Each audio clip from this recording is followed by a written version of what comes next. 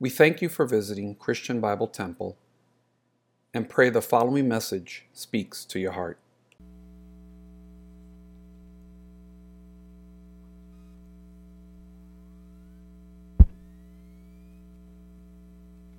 Haggai chapter 2. In the 7th month, on the 21st of the month, the word of the Lord came by Haggai the prophet, saying, Speak now to Zerubbabel, the son of Shealtiel, governor of Judah, and to Joshua, the son of Jehozadak, the high priest, and to the remnant of the people, saying, Who is left among you who saw this temple in its former glory? And how do you see it now? In comparison with it, is this not in your eyes as nothing? Yet now be strong, Zerubbabel, says the Lord, and be strong, Joshua, son of Jehozadak, the high priest, and be strong, all you people of the land, says the Lord, and work, for I am with you, says the Lord of hosts. According to the word that I covenanted with you when you came out of Egypt, so my spirit remains among you. Do not fear. For thus says the Lord of hosts, once more, it is a little while, I will shake heaven and earth, the sea and dry land. And I will shake all nations, and they shall come to the desire of all nations. And I will fill this temple with glory, says the Lord of hosts. The silver is mine, and the gold is mine, says the Lord of hosts. The glory of this latter temple shall be greater than the former, says the Lord of hosts. And in this place I will give peace, says the Lord of hosts.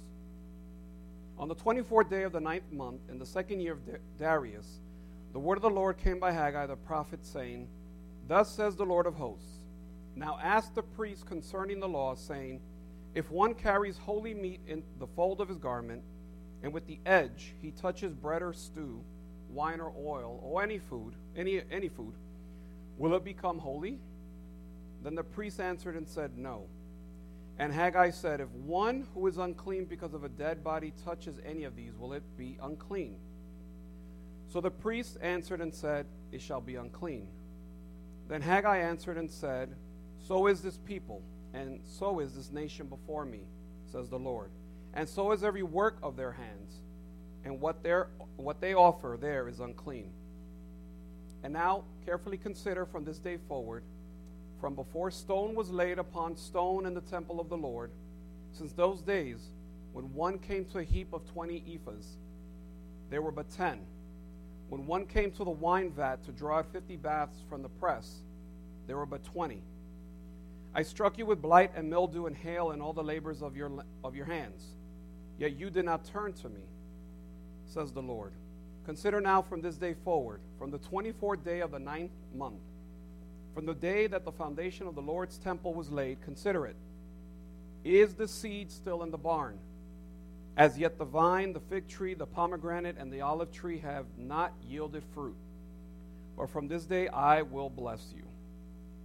And again the word of the Lord came to Haggai on the 24th day of the month, saying, Speak to Zerubbabel, governor of Judah, saying, I will shake heaven and earth. I will overthrow the throne of kingdoms. I will destroy the strength of the Gentile kingdoms. I will overthrow the chariots and those who ride in them. The horses and their riders shall come down, every one by the sword of his brother. In that day, says the Lord of hosts, I will take you, Zerubbabel my servant, the son of Shealtiel, says the Lord, and will make you like a signet ring, for I have chosen you, says the Lord of hosts. Let us pray. Father in heaven, we come before your holy presence. Thank you once again, dear Lord, for this beautiful day.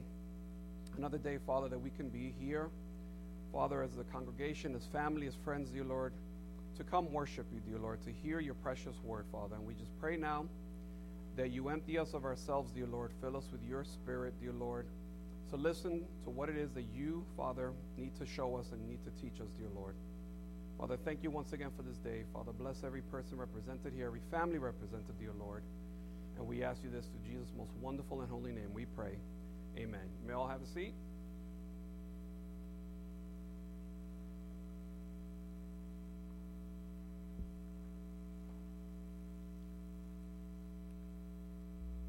Good morning, everyone. Good morning, everyone. All right, so today we're going to finish up the book of Haggai, but before we dive into chapter 2, I wanted to just give a quick recap for everybody's benefit of chapter 1. Okay, so in chapter 1 last week, we learned that Haggai was commissioned by the Lord to stir up the people to do two things. The first was to rebuild the temple, and the second, and probably most important, was to reorder their spiritual priorities. And we see that in Ezra chapters 5 and 6. God also rebukes the returning remnant for their misplaced priorities. Sorry, that's a misspelling there. Priorities, right? We learned last week that the remnant, which were about 50,000 Jews, came back, and they were more focused on living a more comfortable life in their nice homes than focusing on what God had called them to do, and that was to rebuild the temple. Also, Haggai exposes through his prophecy their wrong priorities. You may remember, but they were talking about how it wasn't God's time, right? It wasn't time. They kept trying to make their excuses sound very spiritual and holy, and we know that that was not the case. And lastly, we see here that obeying God is key. And how do we do that? It's by reordering our priorities. And they had to reorder their priorities in order to obey God. And lastly, we had closed last week with 5 things that Haggai is asking not only the people of Israel, the remnant that have returned, but I think it also applies to us nowadays. He asks us to do 5 things. The first is to examine our priorities to see if we are more interested in our own pleasures than the work of God. The second is to reject a defeatist attitude. That attitude of, oh no, the battle's already lost before it ever even started. He wants us to reject a defeatist attitude. Third is to confess our failures and to seek to live pure lives before God. Act courageously for God. He is with us always and is in full control of all our circumstances, right? I know that Charles Stanley likes to say that, right? He always says, leave the consequences, leave the circumstances to God. Just have faith, just believe. And lastly, rest secure in God's hands, knowing that he will abundantly bless us as we faithfully serve him. And many times we have said it here from the pulpit, the best place to be is in the center of God's will. So now this takes us to chapter 2, right? And there are 7 things that we're going to review today. And the first is the beginning of chapter 2, where they talk about the glory of the new temple. And we see that in the first 3 verses. So open with me. It says, in the 7th month, on the 21st of the month, the word of the Lord came by Haggai the prophet, saying, speak now to Zerubbabel, the son of Shealtiel, governor of Judah, and to Joshua, the son of Jehozadak, the high priest, and to the remnant of the people, saying, who is left among you who saw this temple in its former glory? And how do you see it now? In comparison with it, is this not in your eyes as nothing? So again, just like last week, Haggai points out specific dates and time references in his prophecy. He starts off by saying in the 7th month. So this would translate to nowadays roughly the month of October in the year 520 BC. And this was feast time in Israel, celebrating both the Day of Atonement and the Feast of Tabernacles. And the verse continues, who is left among you who saw this temple in its former glory? Haggai spoke some 66 years after the temple was destroyed. And certainly there were some older people who had seen the beauty and splendor of the temple Solomon built for God. And we also see, if we turn quickly to Ezra chapter 3, verses 12 and 13, Ezra chapter 3, verses 12 and 13. But many of the priests and Levites and heads of the fathers' houses, old men who had seen the first temple, wept with a loud voice when the foundation of this temple was laid before their eyes. Yet many shouted aloud for joy, so that the people could not discern the noise of the shout of joy from the noise of the weeping of the people.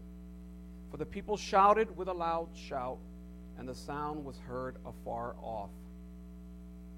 These two verses describe what those who had seen the first temple felt like before this prophecy of Haggai, when the work of rebuilding the temple first began.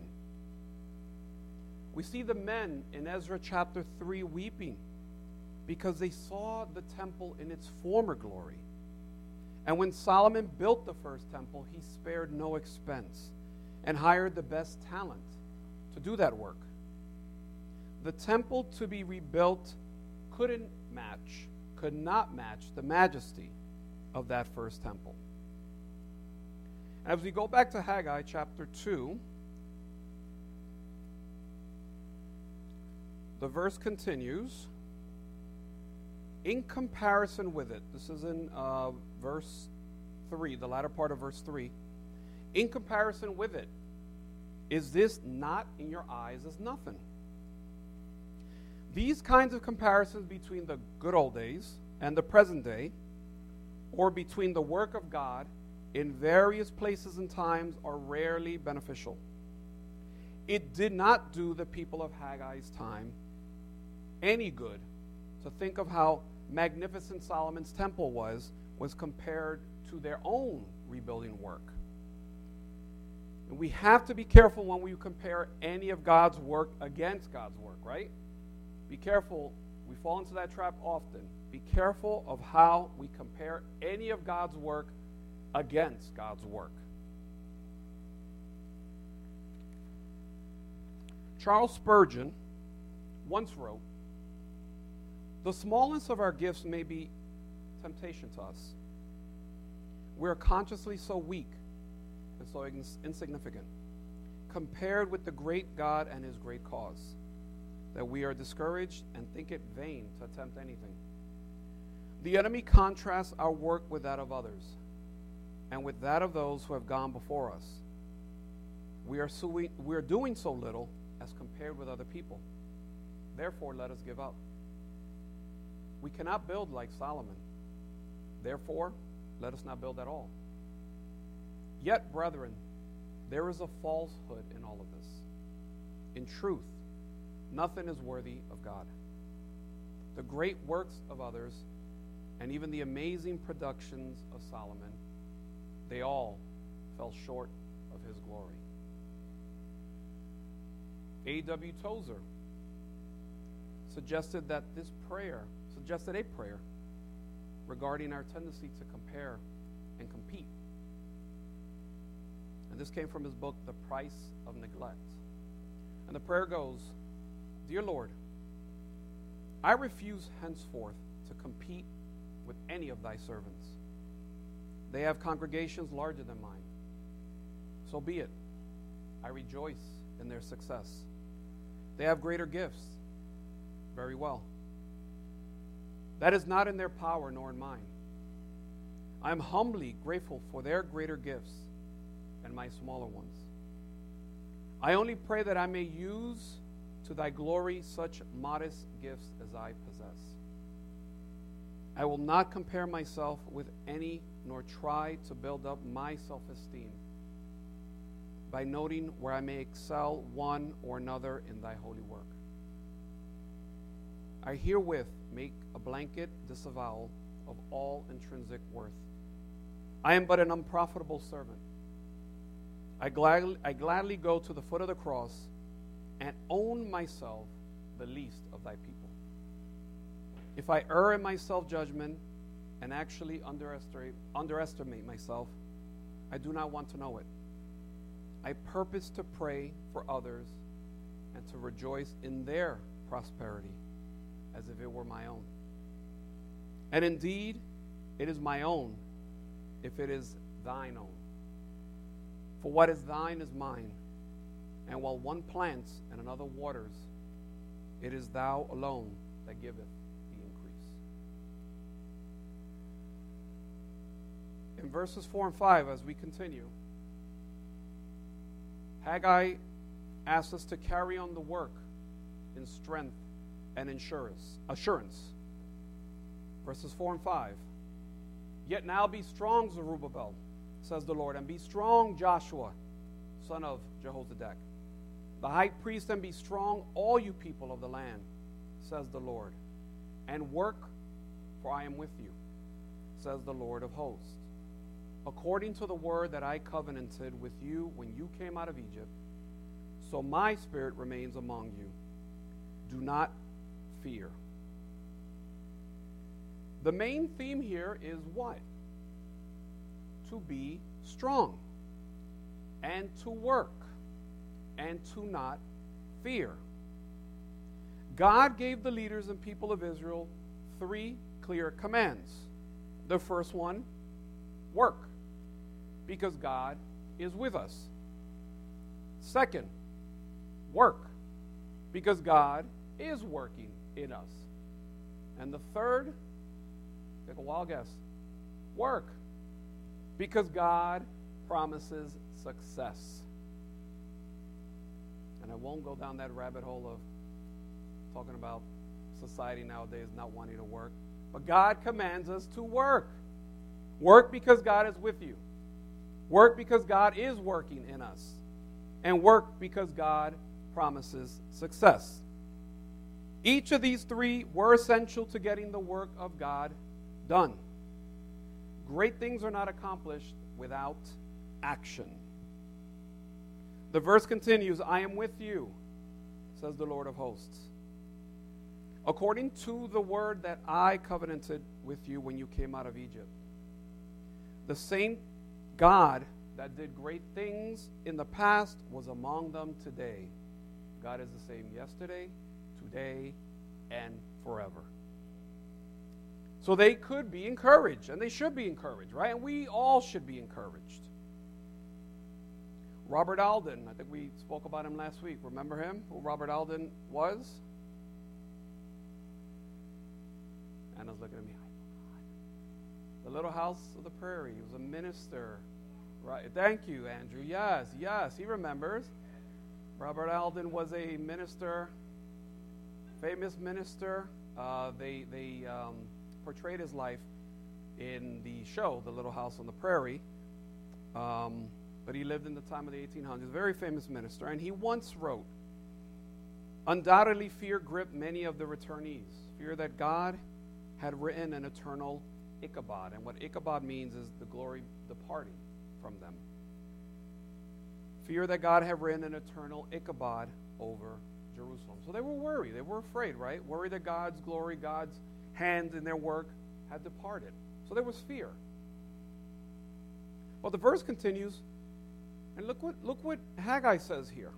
That God says, my spirit remains among you. Do not fear. Now, this was a wonderful promise and should have given God's people great confidence. Yet, in the new covenant, we have an even greater promise. Under the old covenant, the Holy Spirit was among the people. Under the new covenant, he would be in God's people. Verses 6 to 9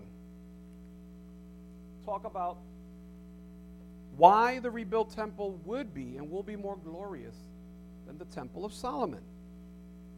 For thus says the Lord of hosts, once more, it is a little while, I will shake heaven and earth, the sea and dry land, and I will shake all nations, and they shall come to the desire of all nations, and I will fill this temple with glory, says the Lord of hosts. The silver is mine, and the gold is mine, says the Lord of hosts. The glory of this latter temple shall be greater than the former, says the Lord of hosts. And in this place I will give peace, says the Lord of hosts. Verse 6, once more I will shake heaven and earth. We had talked about this last week, but this is the only portion of Haggai quoted in the New Testament. That was in Hebrews chapter 12, verse 26, for your reference. And it announces God's intention to shake the present order in his coming day of judgment. Verse 6 continues. They shall come to the desire of all nations. And notice in your Bibles, verse 7, how desire of all nations is capitalized. Desire of all nations. What does that mean? Well, many commentators see this as a prophecy of the Messiah coming to this temple rebuilt in the days of Haggai and Ezra. This understanding began with the ancient rabbis and continued among Christians, and fits in well with the promise of filling the temple with the glory. But other commentators point out that this word for desire, again, notice how it's capitalized, desire, can also be translated treasures. We know that the Gentiles would bring tribute to the Lord in the millennium. Isaiah chapter 60, verse 5 says. But that won't bring treasure to this temple that was rebuilt in the days of Ezra and Haggai. The true desire of all nations is Jesus, even if the nations themselves do not know it. He is the one, the true reformer, the true rectifier of all wrong. And in this respect, the desire of all nations. Oh, if the world could gather up all her right desire, if she could condense in one cry all her wild wishes, if all true lovers of mankind could condense their theories and extract the true wine of wisdom from them, it would just come to this. We want an incarnate God, and you have got the incarnate God. O nations, but ye know it not. Ye in the dark are groping after him, and know not that he is there. Charles Spurgeon wrote this. He also wrote the following. Knowing that Jesus is the desire of all nations, he also encourages our missionary work. Brethren, I may add, Christ is certainly the desire of all nations in this respect, that we desire him for all nations. Oh, that the world was encompassed in his gospel. Would God, the sacred fire, would run along the ground, that the little handful of corn on the top of the mountains would soon make its fruit to shake like Lebanon. Oh, when will it come? When will it come that all the nations shall know him? And let us pray for it, and let us labor for it. Verse 8, the silver is mine, and the gold is mine, says the Lord of hosts. They didn't need to be discouraged if they didn't have the money for the building project. They had to boldly trust the God who owned and owns every resource, and then give generously. Now, when we really trust God, and I want you guys to pay attention, when we really trust God, we will give generously. If we really trust God, we will give generously. Hudson Taylor, the famous missionary to the regions of China, in the second half of the 19th century, experienced this principle early in his life. As a young man, he preached in boarding houses in the poor slums of London. A poor man asked Taylor to come back to his room and pray for his wife, who suffered complications from childbirth and was near death. The man had no money at all and couldn't afford to pay a priest to come and perform the last rites. Taylor went to the man's room and found the heartbreaking situation. Several children, the afflicted mother, and a 3-day-old baby living in absolute filth and squalor, with absolute no money and no food. Taylor knew he had something similar to a $20 coin in his pocket that would have met their needs. but it was all the money he had in the world for himself. And he began to speak to the family about God when the Lord spoke to his own heart. You hypocrite, telling these unconverted people about a kind and loving Father in heaven, and not prepared yourself to trust him with your $20. Taylor wished that he had two $10 pieces, and he would gladly have given them one. But all he had was this one $20 coin. He was taken aback, but decided to lead the family in the Lord's Prayer. As soon as he had said the words, "Our Father," the Lord convicted him of his hypocrisy again. And as soon as he said the words, he struggled through the prayer under tremendous conviction, and then gave the father the $20 coin.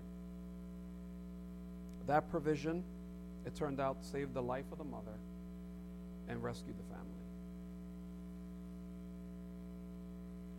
The lesson is plain.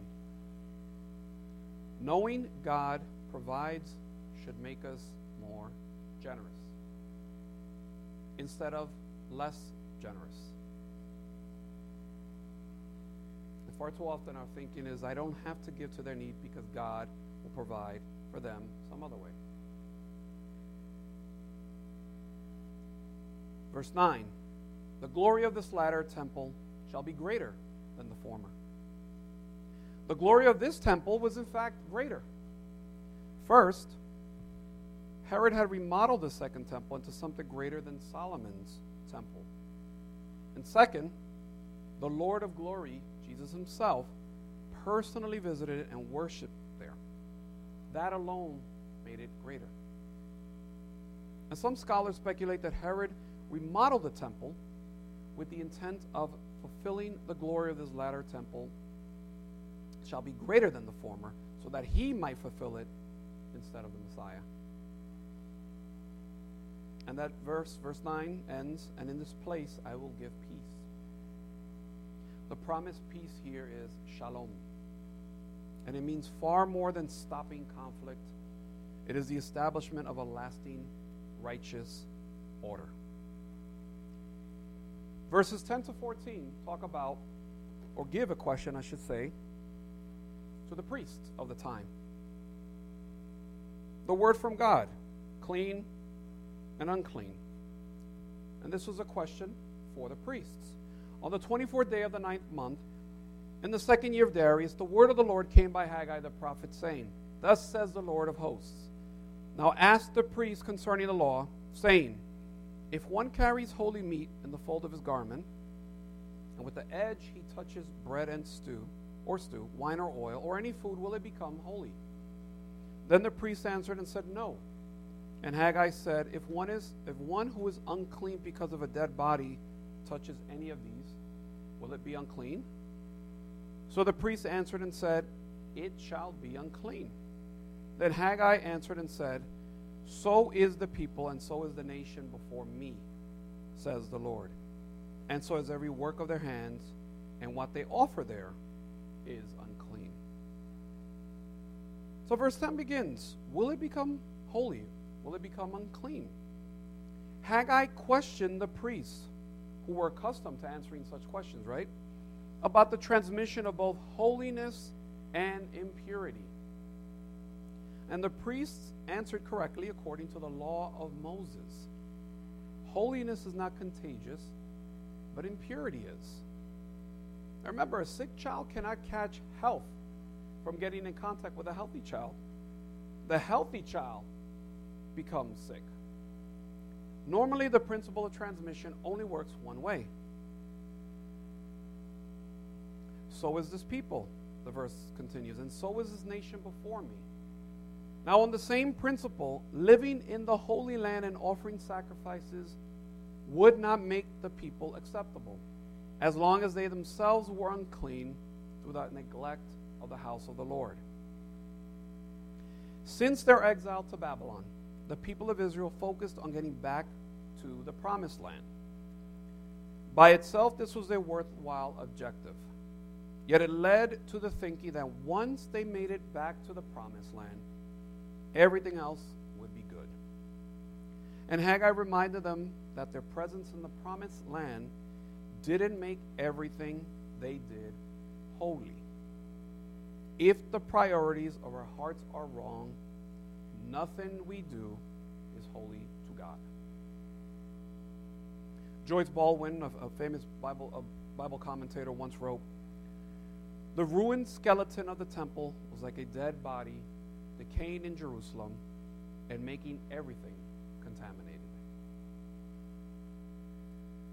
Now we see here in verses 15 to 19 how God sees the people's change of hearts and promises a harvest of blessings to come. And now, carefully consider from this day forward, from before stone was laid upon stone in the temple of the Lord, since those days when one came to a heap of 20 ephahs, there were but 10. When one came to the wine vat to draw 50 baths from the press, there were just 20. I struck you with blight and mildew and hail in all the labors of your hands. Yet you did not turn to me, says the Lord. Consider now from this day forward, from the 24th day of the 9th month, from the day that the foundation of the Lord's temple was laid, consider it. Is the seed still in the barn? As yet the vine, the fig tree, the pomegranate, and the olive tree had not yielded fruit. From this day I will bless you. I struck you with blight and mildew and hail in the labors of your hands. Those experiences of God's chastening were real, but God's people did not learn from them. Difficult times don't necessarily bring us closer to God. Let me repeat that.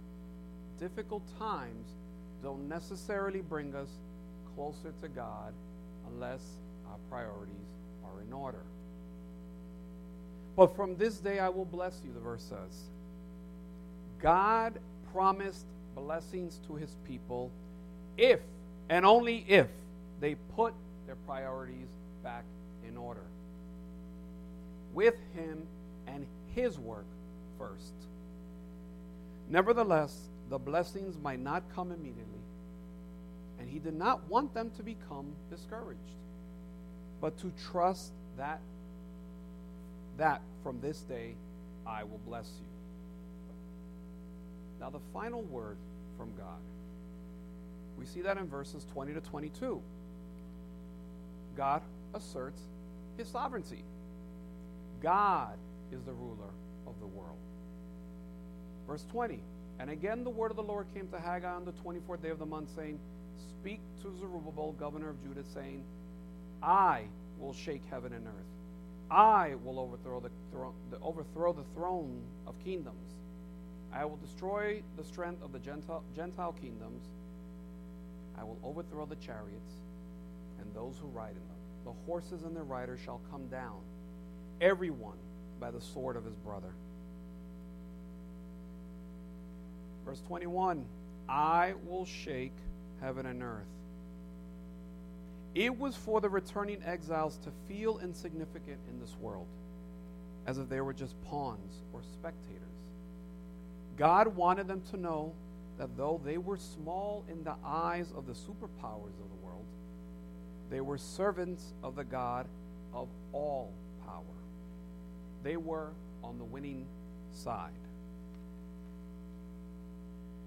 And the writer to the Hebrews seems to refer to this line in Hebrews chapter 12, verses 25 to 26. See that you do not refuse him who speaks. For if they did not escape who refused him who spoke on earth, much more shall we not escape if we turn away from him who speaks from heaven, whose voice then shook the earth, but now he has promised, saying, Yet once more I shake not only the earth, but also the heaven. The author of Hebrews then went on to make an application of the truth that God will shake heaven and earth. Now this, yet once more, indicates the removal of those things that were being shaken as the things that are made, that the things which cannot be shaken may remain. That's in Hebrews 12, verse 27. Haggai chapter 2, verse 22 continues, I will overthrow the chariots and those who ride in them. This word of encouragement shows us that Haggai's messages from God were a mixture of rebuke and encouragement. God promised to fight for his people in his day of restoration and rescue. And lastly, we see the chapter ends with a promise to Zerubbabel.